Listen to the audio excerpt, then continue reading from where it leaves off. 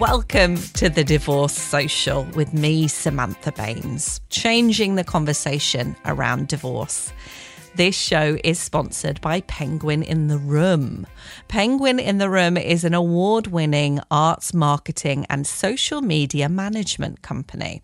If you want to jazz up your socials and have someone Instagram and tweet for you, then here's your answer. Go to www.penguinintheroom.com. As always, hit subscribe to make sure you're updated about new episodes. And we love to hear from you on social media at DivorcePod and at Samantha Baines. You can also email us. All the info's on our website, thedivorcesocial.com.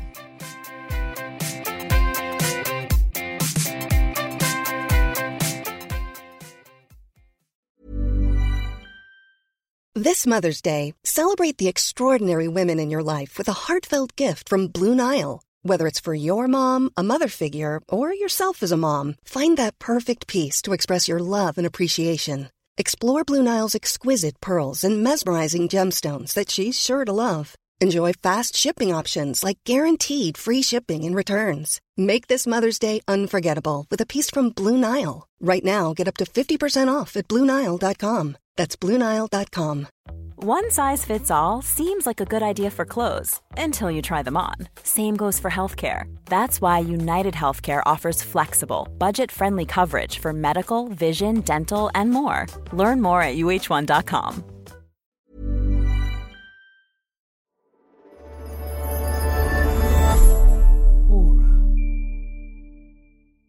Hello, I am currently sitting with a very needy puppy, my puppy Custard, on my lap because she won't leave me alone long enough to record any intros. But I'd love to tell you about meeting Aja Barber. I've followed her on Instagram for so long. She's brilliant. She talks about sustainable fashion. We discussed that a little bit as well as leaving a long-term relationship and what to do kind of coming out of that and recovery and moving to a different country and finding love again. Yay. I do fangirl a little bit, so I'm sorry about that. But definitely check out Aja on Instagram if you like this chat because she shares so many important messages on there and I'm so excited that I got to talk to her on the pod.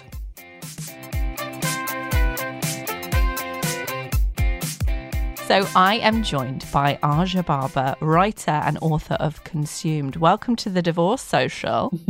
Thank you for having me. You're so welcome.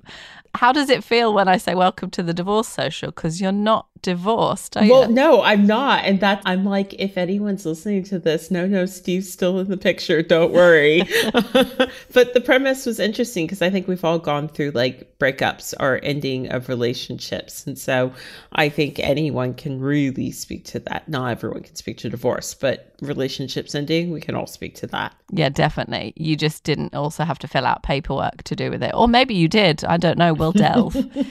But how long ago was this particularly memorable breakup that you'd like to talk about? So I always categorize 2013 as the worst year of my adult life.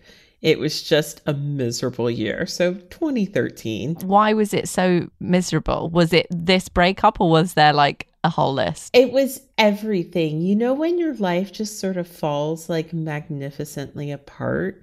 I don't want to give the breakup too much credit, but like it was also a catalyst for me to really start talking openly about race and all the things that I talk about on my platform, because I hadn't been doing that. I hadn't been talking honestly about it, especially not on the internet. And I would argue after 2013, I just stopped giving a fuck. And in some ways it was freeing.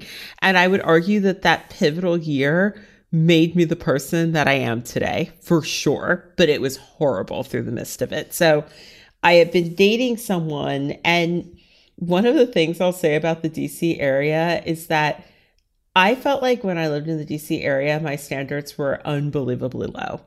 And I would get excited about like anything, like just like, oh my God, you know what I mean? And part of that is because the ratio of men to women in DC is extremely off balance, or at least it was for a long amount of time. So like, it's not uncommon to see a man who is a total troll with a really hot woman in DC. Like it's a very DC thing. And also DC is very political, high power, that sort of thing. It's sort of, I think people have referred to DC as like nerd prom because it is very nerdy. Like there are people that are powerful, but in LA, it isn't bright and shiny lights and super like, attractive people, but there's a lot of power going on. And so it's just not uncommon to see women in the DC area where I'm from dating completely beneath themselves. And I was that person.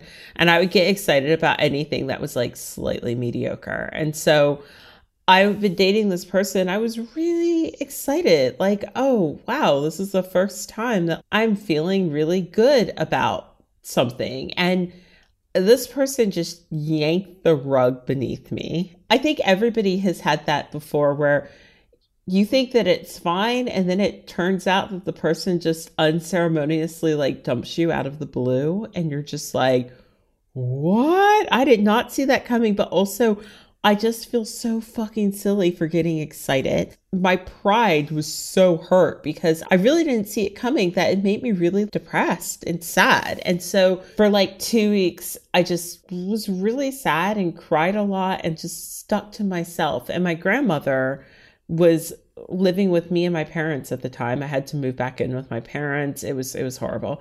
And I didn't talk to anyone. And then my grandmother had a stroke and she didn't recover. So I'm so sorry. That was really, really hard because, sorry, I'm trying not to cry. I wasted the last 2 weeks being upset about something that was completely out of my control. And then I lost someone who was so dear to me. And you can't get that back. You can't bring it back. I remember she was in the hospital for weeks and then she went into hospice care. I was just crying at her bed and she woke up for just a really short, brief time period. And she reached over and stroked my head and said, "It's okay. Grammy knows that you were hurting." Sorry. I'm like, this is supposed to be happy. And I'm like remembering this and there's still so much trauma around it. No, not at all. Even in her last moments, there she is trying to comfort me for like, feeling embarrassed and silly about something that didn't work out. And like, I could have spent so much time just laughing with her. And instead I just was miserable. So that was a pivotal life-changing moment with me where I was just like, never again will I ever let anyone make me feel this way. Because when that happens, you lose things you can't get back. You can't get back that time that was spent like moping. You can't get back those precious moments with family, and you never know when you might run out of time, So that was a really, really, really intense experience. And the rest of the year, I was just in this weird place. I had lost all the work I had. I moved back into my parents' basement. I had been dumped. I had lost my grandmother. And you know how people say, like, when you start from the bottom, there's only one way to go, which is up. That was it. It was my rock bottom, which is silly because in retrospect, the relationship didn't matter that much. But all of the chain events of like spending that time moping and being really sad because I didn't understand why I got the rug pulled out beneath me, and then losing my grandmother, and then just being so like depressed. I mean, I went on antidepressants and they were great. I'm not currently on them for a lot of different reasons, but like, let me tell you, yummy antidepressants. I'm on anti-anxiety medication and it's the dream. I love you, Celexa. And I have to say, like, I think perhaps at different time periods of my life, it would have served me to have been medicated. Like, I think high school would have been a lot easier. But that was the moment where my family was like, you need to get on something. You need to get, we're going to help you because girl, like you need to get up off the floor. So I went on antidepressants. They were amazing. And what it gave me was this complete joie de vivre where I just didn't give a fuck. It was like, you're already on the floor. So like, why not say the thing about race? Why not date the person you wouldn't normally date? It's just for fun. It's not going to end in marriage. But you know what? We're going to have a lot of fun together. Let's just do that. So let's talk about race and piss people off. Let's actually go back to writing about fashion, even though you got so discouraged earlier. And I would argue that that pivotal moment really helped me to become the person I am today. But I had to really pick myself up off the floor from zero. Like, I talk a lot about how when I met Steve, I was living in my parents' basement, but I also really didn't give a shit whether or not he judged me for it or not. And luckily he didn't. He was like, I've got a full-time job at this prestigious paper. Can I leave it and come live in your parents' basement with you? Nice. He was like, is there room for two? Can we get a Nintendo?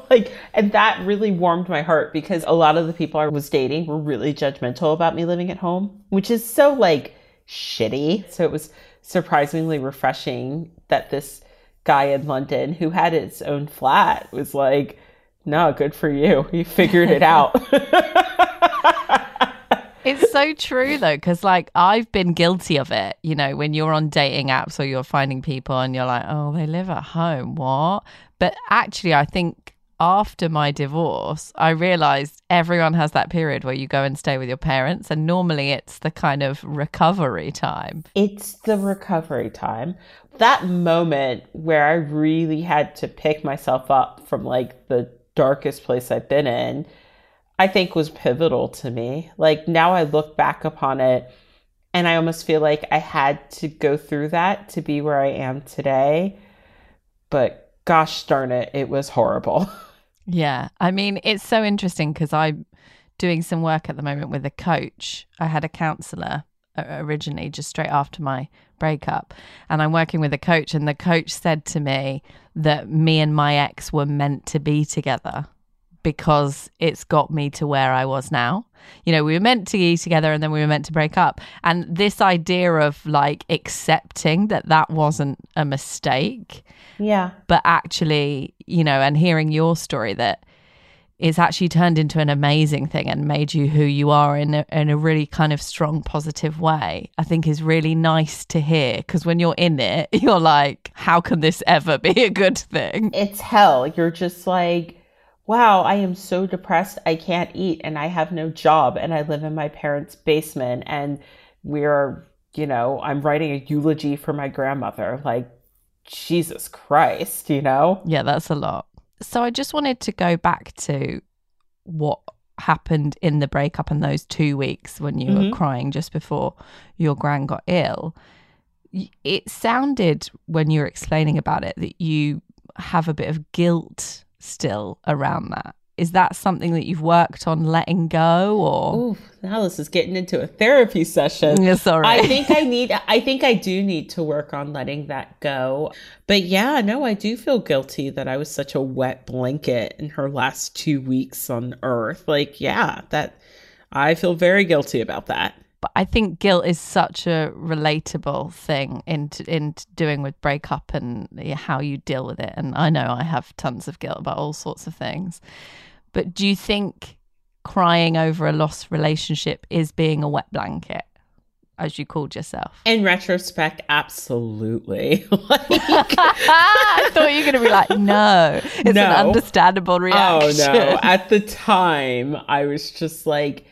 And I don't think I was even crying over the relationship. I was crying because I felt silly.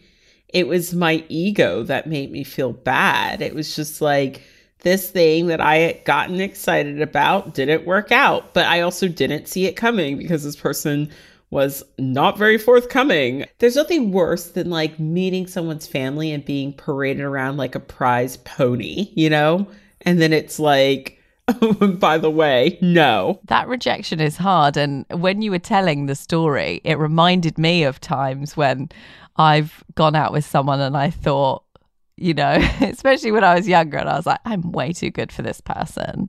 Lucky them to be going out with me. And then they've broken up with me. And I've been like, the audacity for them to break up with me. But been genuinely upset and angry about it. Yeah. I feel like we've all been there of relatable. Well, I didn't even really think that it was going to be a thing. But then I was just getting excited about it. And then why did you end it? But you know where that comes from, though? And I think particularly with women, often we lower our expectations in order to be okay with relationships. That's where I think that comes from. I think women are so used to sort of having to lower the expectations of what we want that we do get excited about things that might not be like awesome. And that's a societal thing to deal with. But then at the same time, I was single much of my 20s. And if I had $1 for every time someone told me that I was too picky, or you just want everyone to be a prince, but that's not the reality, or, just telling me that my standards were essentially too high, that's where that comes from. I feel like a lot of people would still give that as like advice to someone who's still single, of like, your standards are too high, you've got to give people a chance. What I tell people is it's a numbers game. I tell people don't get too emotionally invested, which was how I carried on, after that. I was like, don't get too emotionally invested, but instead try and have fun and look at it as a numbers game.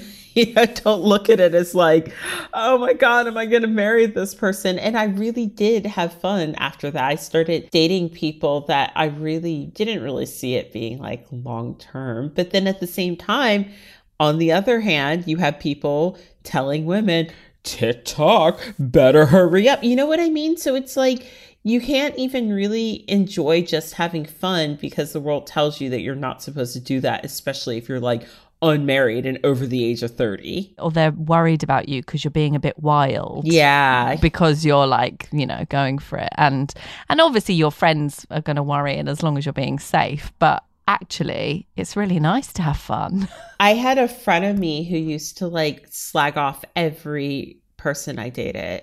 And I was just like, you know what? You've got to go because your relationship is nowhere near perfect. By the way, this friend of me is now divorced, and apparently the divorce is quite nasty. I should get her on the pod.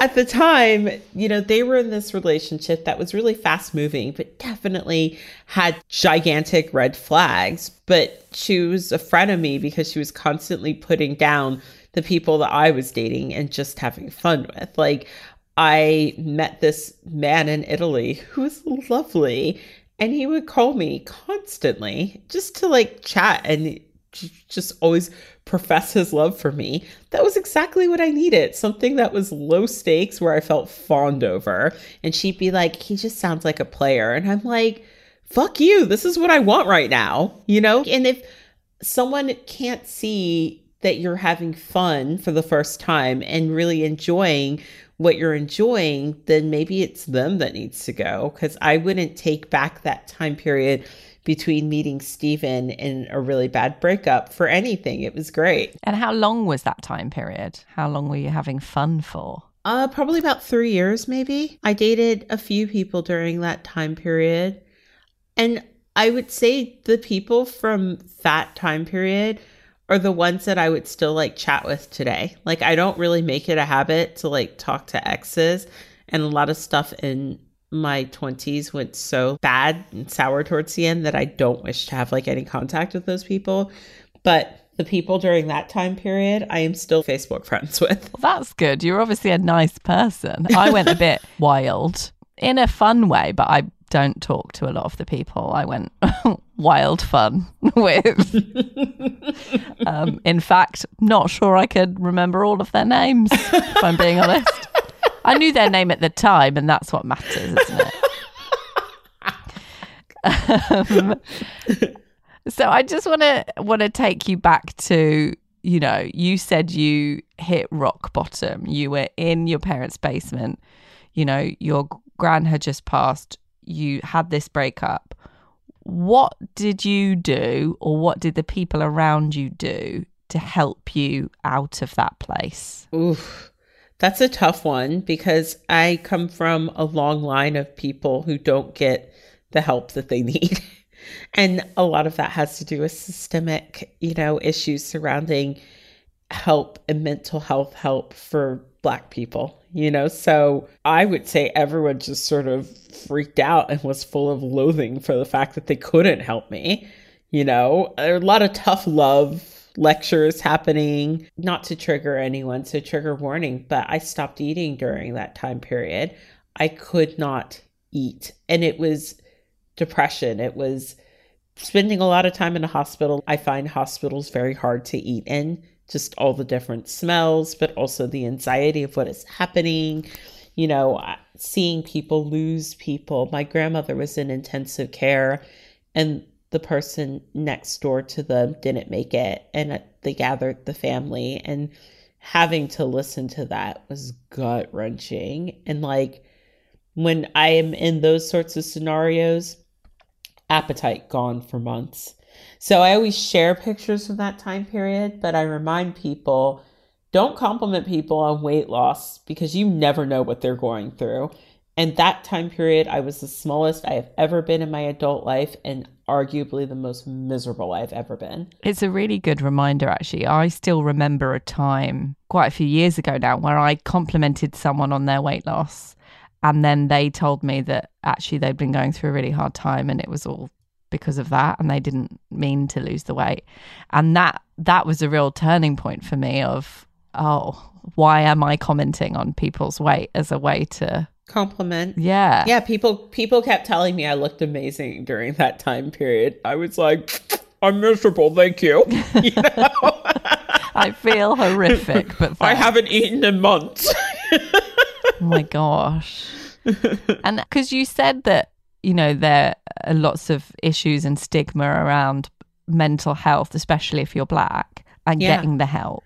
Yes. What would you say to anyone listening who's feeling that at the moment, but they want help? How can they go about it? Only you know what you need, and you have to block out the stigma and the judgment in order to get help. And if you can't find what you need with the people that surround you, seek outside sources, look online, but deep down in your heart of hearts what you need most, and believe that and stick to it. And there is no shame in medication. If anything, it's brilliant.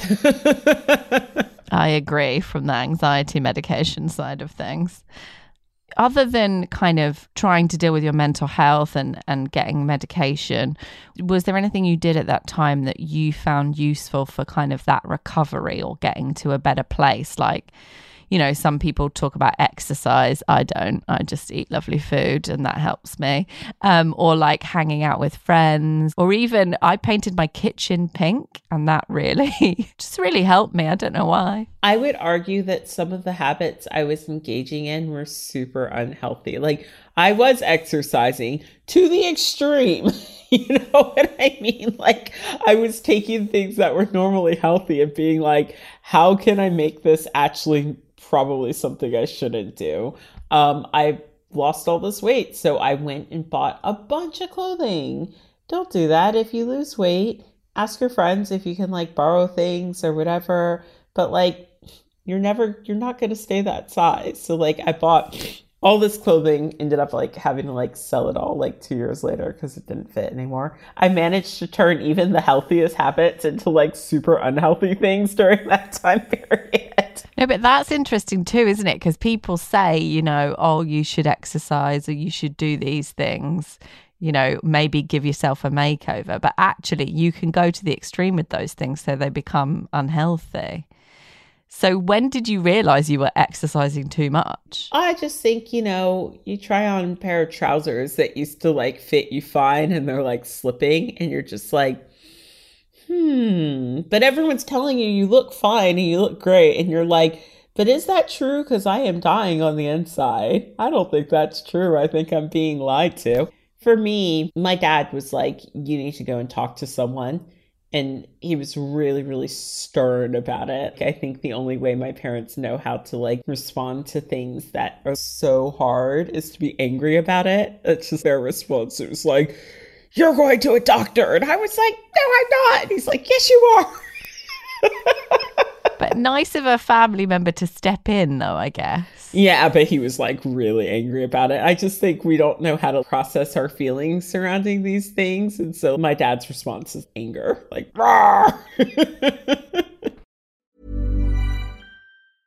Ever catch yourself eating the same flavorless dinner 3 days in a row? Dreaming of something better? Well, HelloFresh is your guilt-free dream come true, baby. It's me, Keke Palmer. Let's wake up those taste buds with hot, juicy pecan-crusted chicken or garlic butter shrimp scampi. Hello Fresh. Stop dreaming of all the delicious possibilities and dig in at HelloFresh.com. Let's get this dinner party started. There's never been a faster or easier way to start your weight loss journey than with PlushCare. PlushCare accepts most insurance plans and gives you online access to board-certified physicians who can prescribe FDA-approved weight loss medications like Wegovy and Zepbound for those who qualify. Take charge of your health and speak with a board-certified physician about a weight loss plan that's right for you. Get started today at plushcare.com/weight loss. That's plushcare.com/weight loss. plushcare.com/weight loss. Life is full of what-ifs. Some awesome, like what if AI could fold your laundry? And some, well, less awesome, like what if you have unexpected medical costs?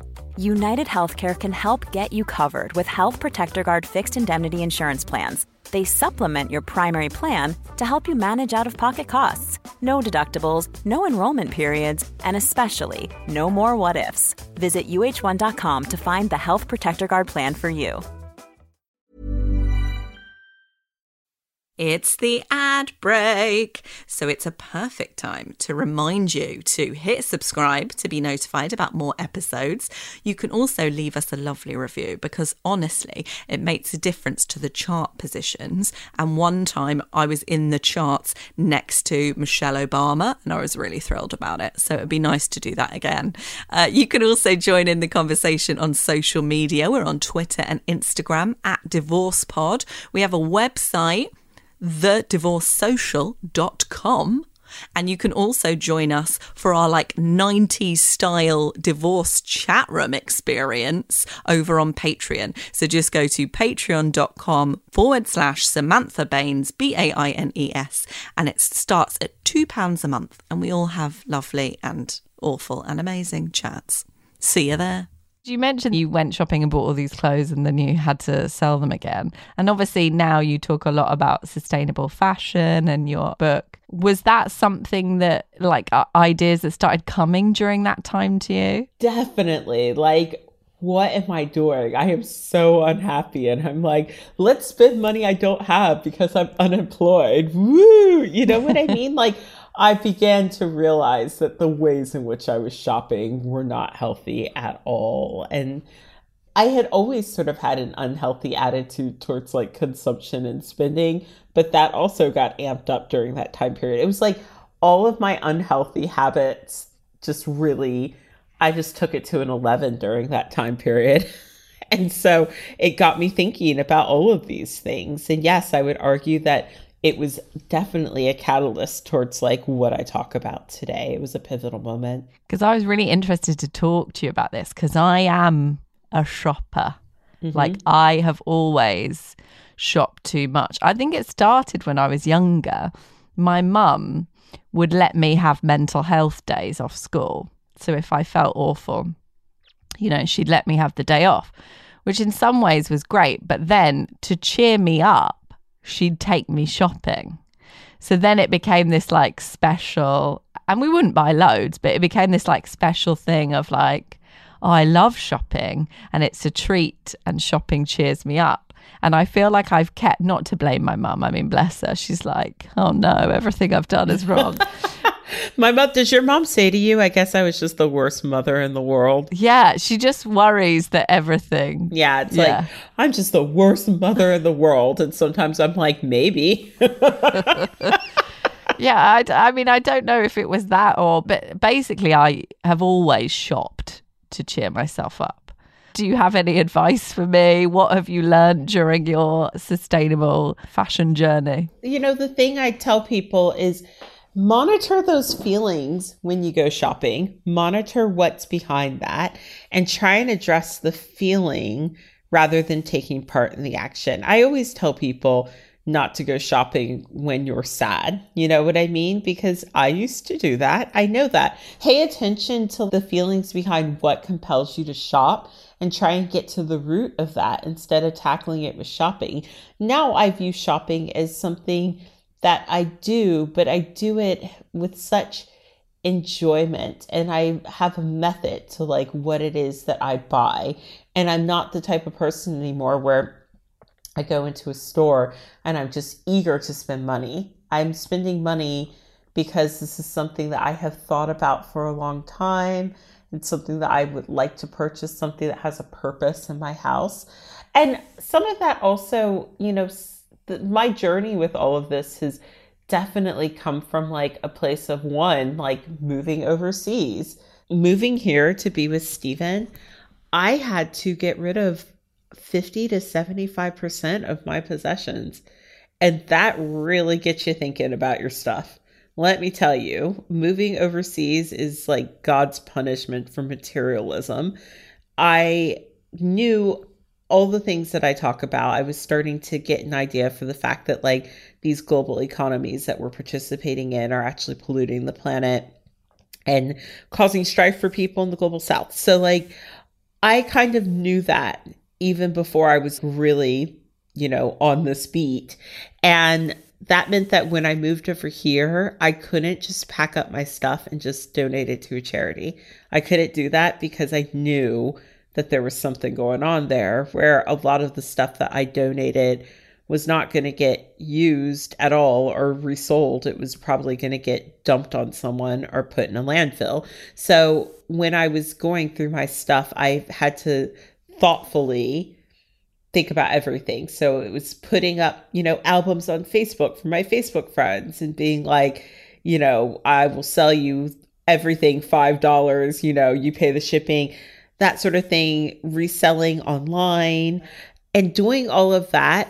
When you have to like get rid of, you know, hundreds of items, it really makes you think when you're in the stores. Yeah, that's so true, because I think so often it's like, oh, I'll have a clear out and I'll, you know, get a bin liner together and then I'll just put it in the charity clothes drop.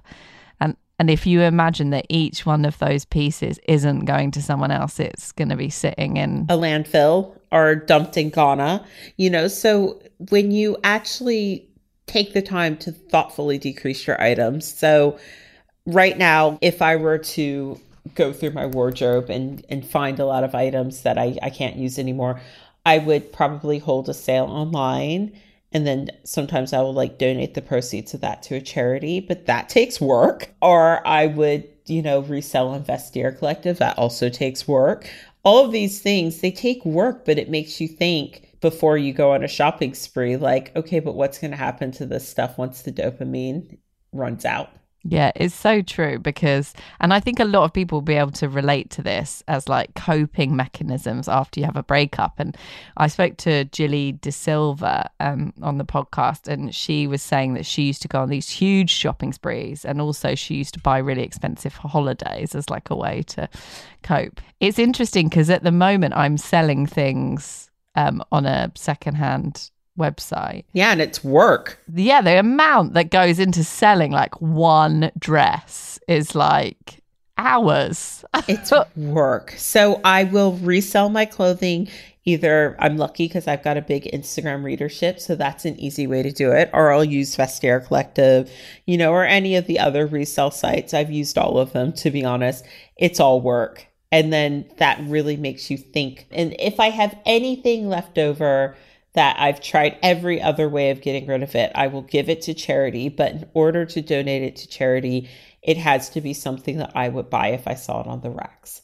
So that means no stains, no rips, no tears, all of its buttons, like new quality, and a label that people like. I have these rules for myself because I know that people are dumping things on charities, and that's making the charity shopping experience not that great for everyone. And so what would you do with it if it had rips and not all of its buttons? Well, one of the things that I think we all need to do is we need to push for textile recycling to be made abundant, because currently only 1% of textiles actually get recycled. So there aren't that many options. You can turn it into a rag. You can try and upcycle the garment in some ways. There's a lot of projects online, but like at the moment, a lot of textiles get landfilled because there's really not much, there isn't much infrastructure for it. And that's what's really sad, because only 1% of textiles gets recycled, but like every minute, a dump truck of textiles goes to landfill.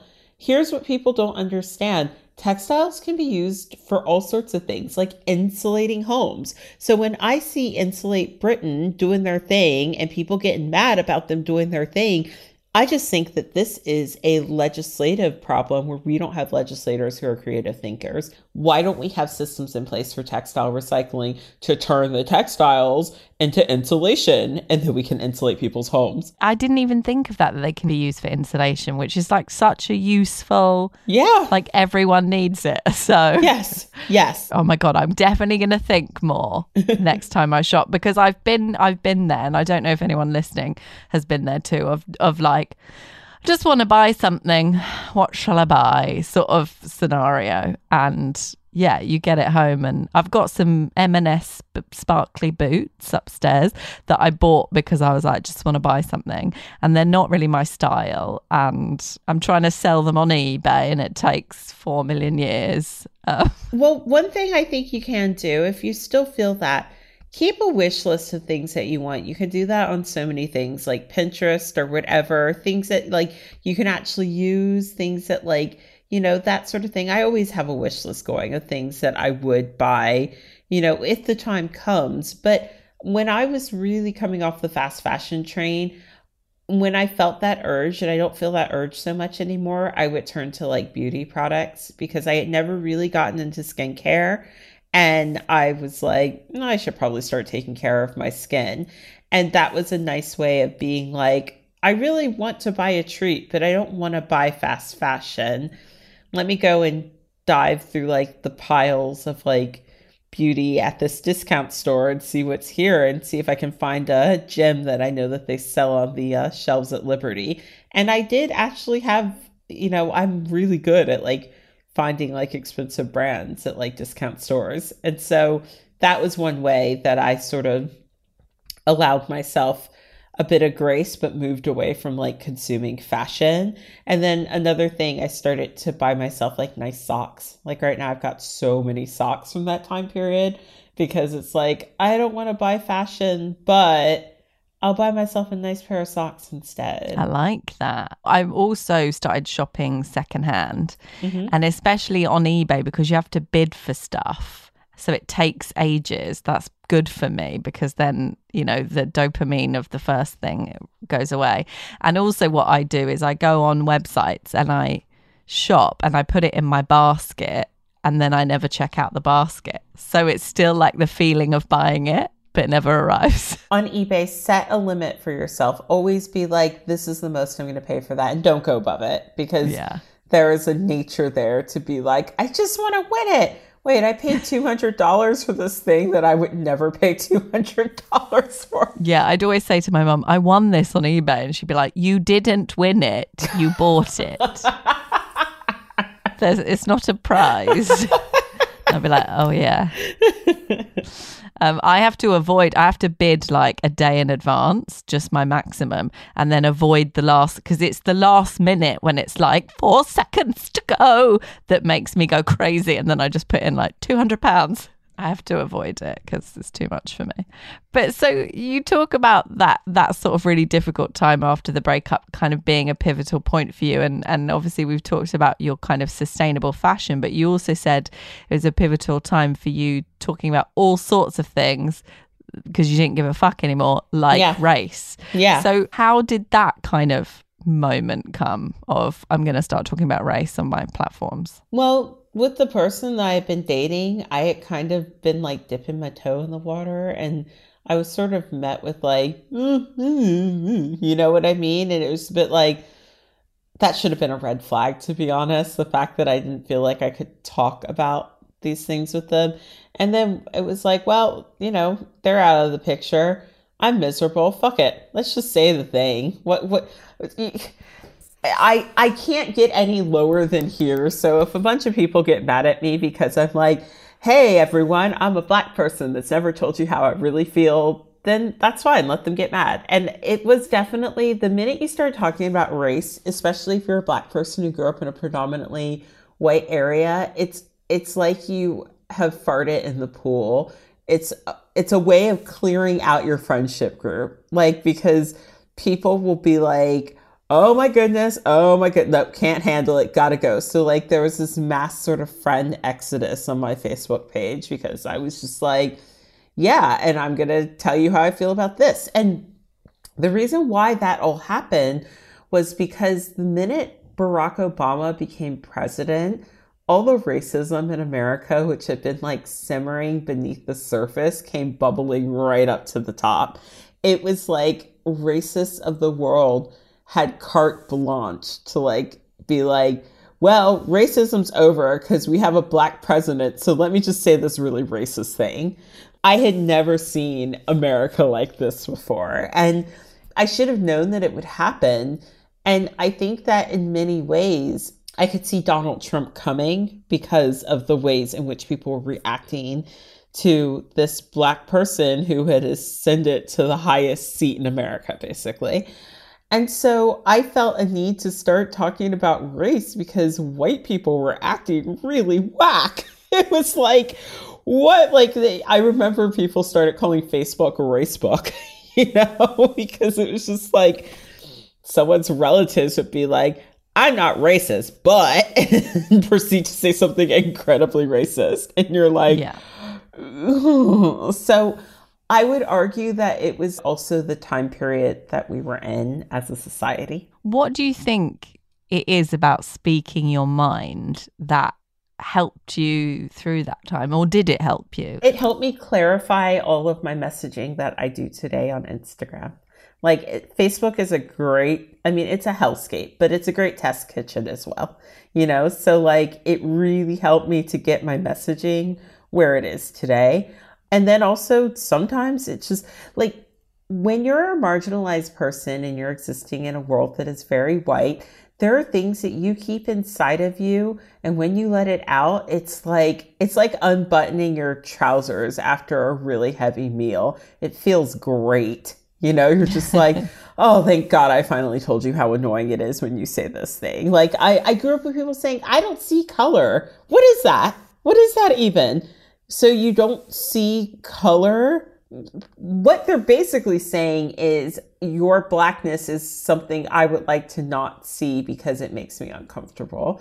I love being Black. Being Black is awesome. I want you to see that I am a Black person because I think it's rad. Why do you have a problem with it? Talking to people about why phrases like that really suck, it did make people uncomfortable, but they need to hear it. I mean, it's not the same, but I have a hearing aid and sometimes I tell people and they say, oh, you'd never know, as if I was trying to hide and I'm like, I'm not trying to hide it. Like, you're very welcome to know. I love my hearing aid. I'm going to need a hearing aid in the future. I have hearing loss in my left ear and I've had it since I was a child. Oh, do it. They're great. You can stream music and podcasts and on your hearing aid now and answer the phone on it. It's great. I recommend them thoroughly.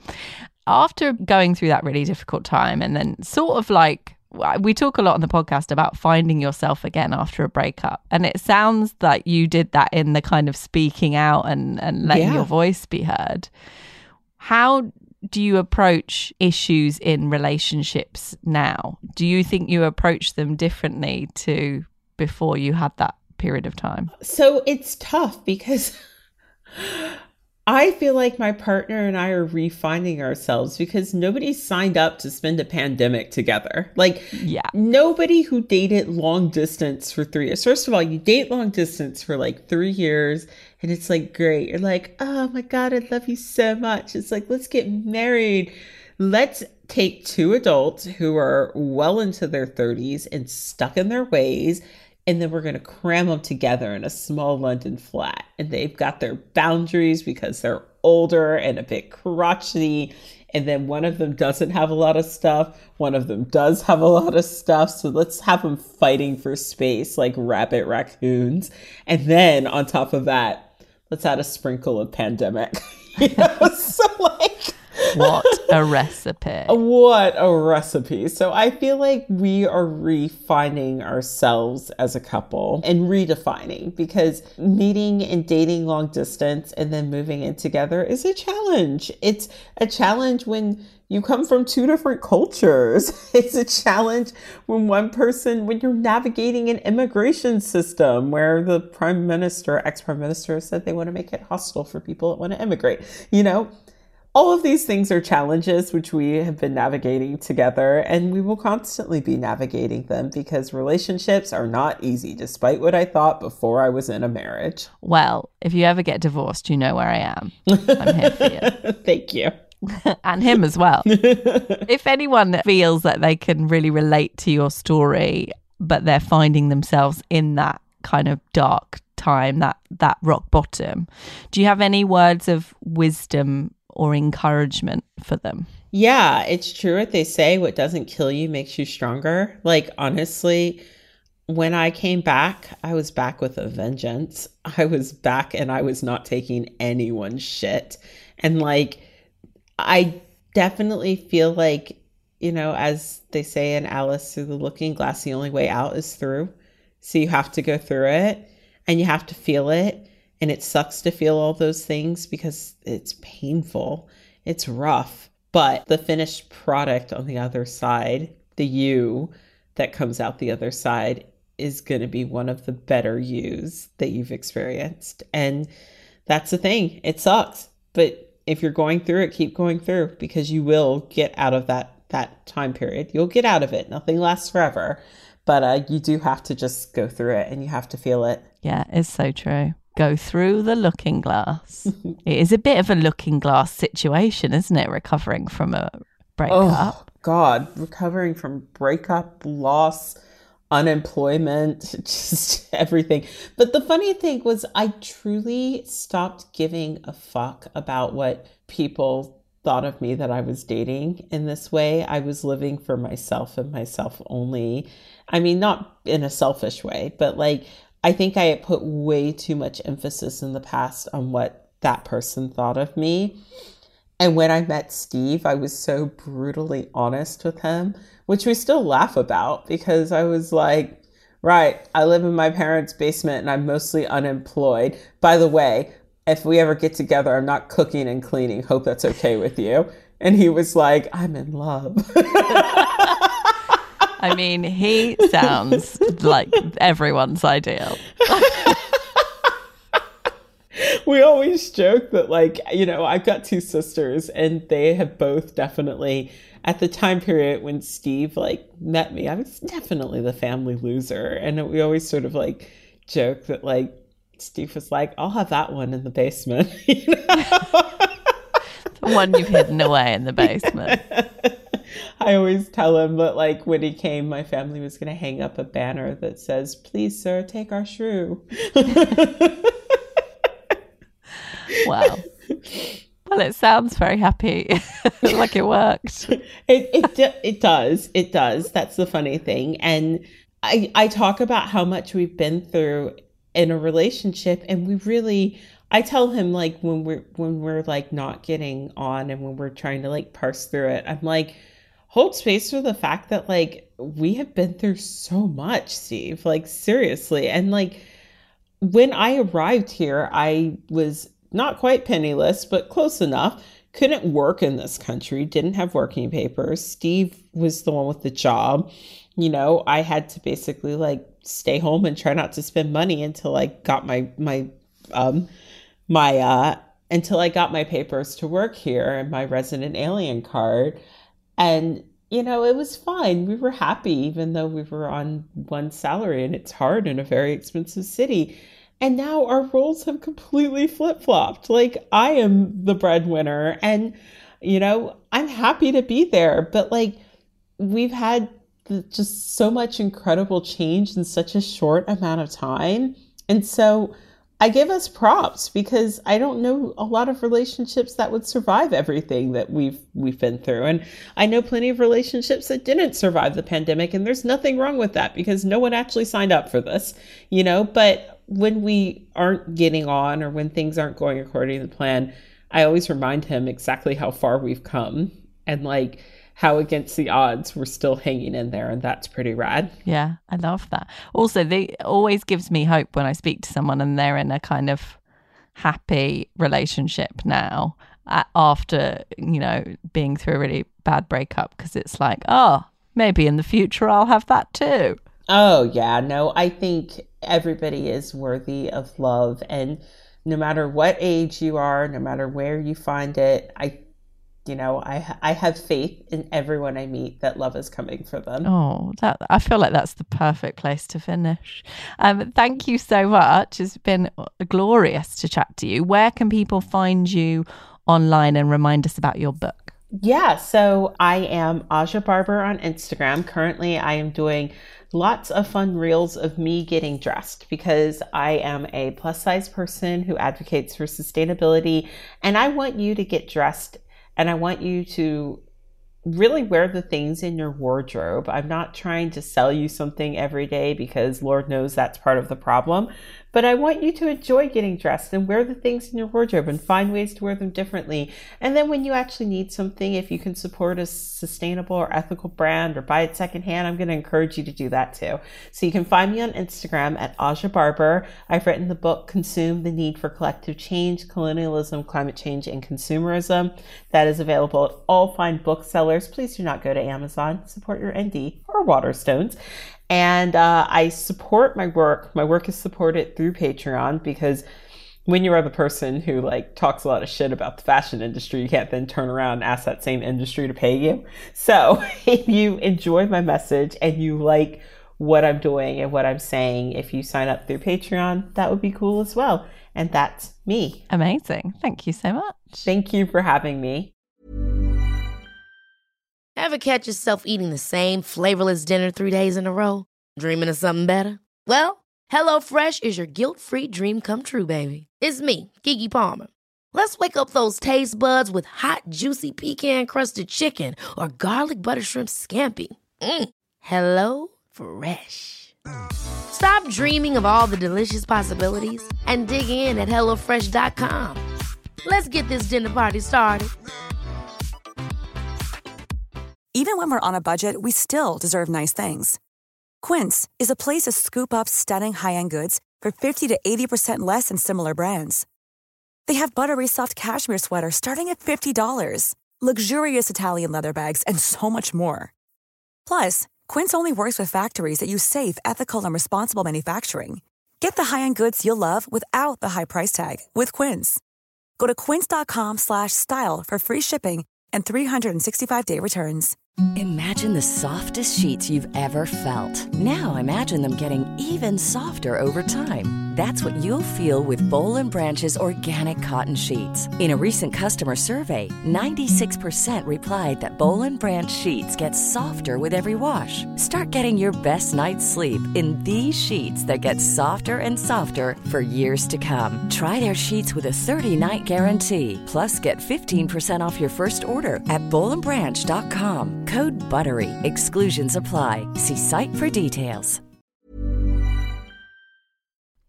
Oh, hi. Thank you for listening to The Divorce Social with me, Samantha Baines. Please leave us a review. Please, please. It would be super nice. They're lovely to read. They keep me cheery and happy and keep me going. But also it affects our listing in the podcast charts, which are very important because that's how more people find the podcast. And I'd love to help more people get through those really tough heartbreak and divorce times. And they're more likely to find us if we're higher up on the charts. So if you'd like to leave a review, I'd love you forever. You can leave them on iTunes is the big one, or most podcast platforms do them as well. I'll take all the reviews you've got to give. You can also get in contact on Twitter and Instagram at DivorcePod and at Samantha Baines. We have a website, thedivorcesocial.com, and we have a Patreon account, which means that you can support the podcast for as little as £2 a month.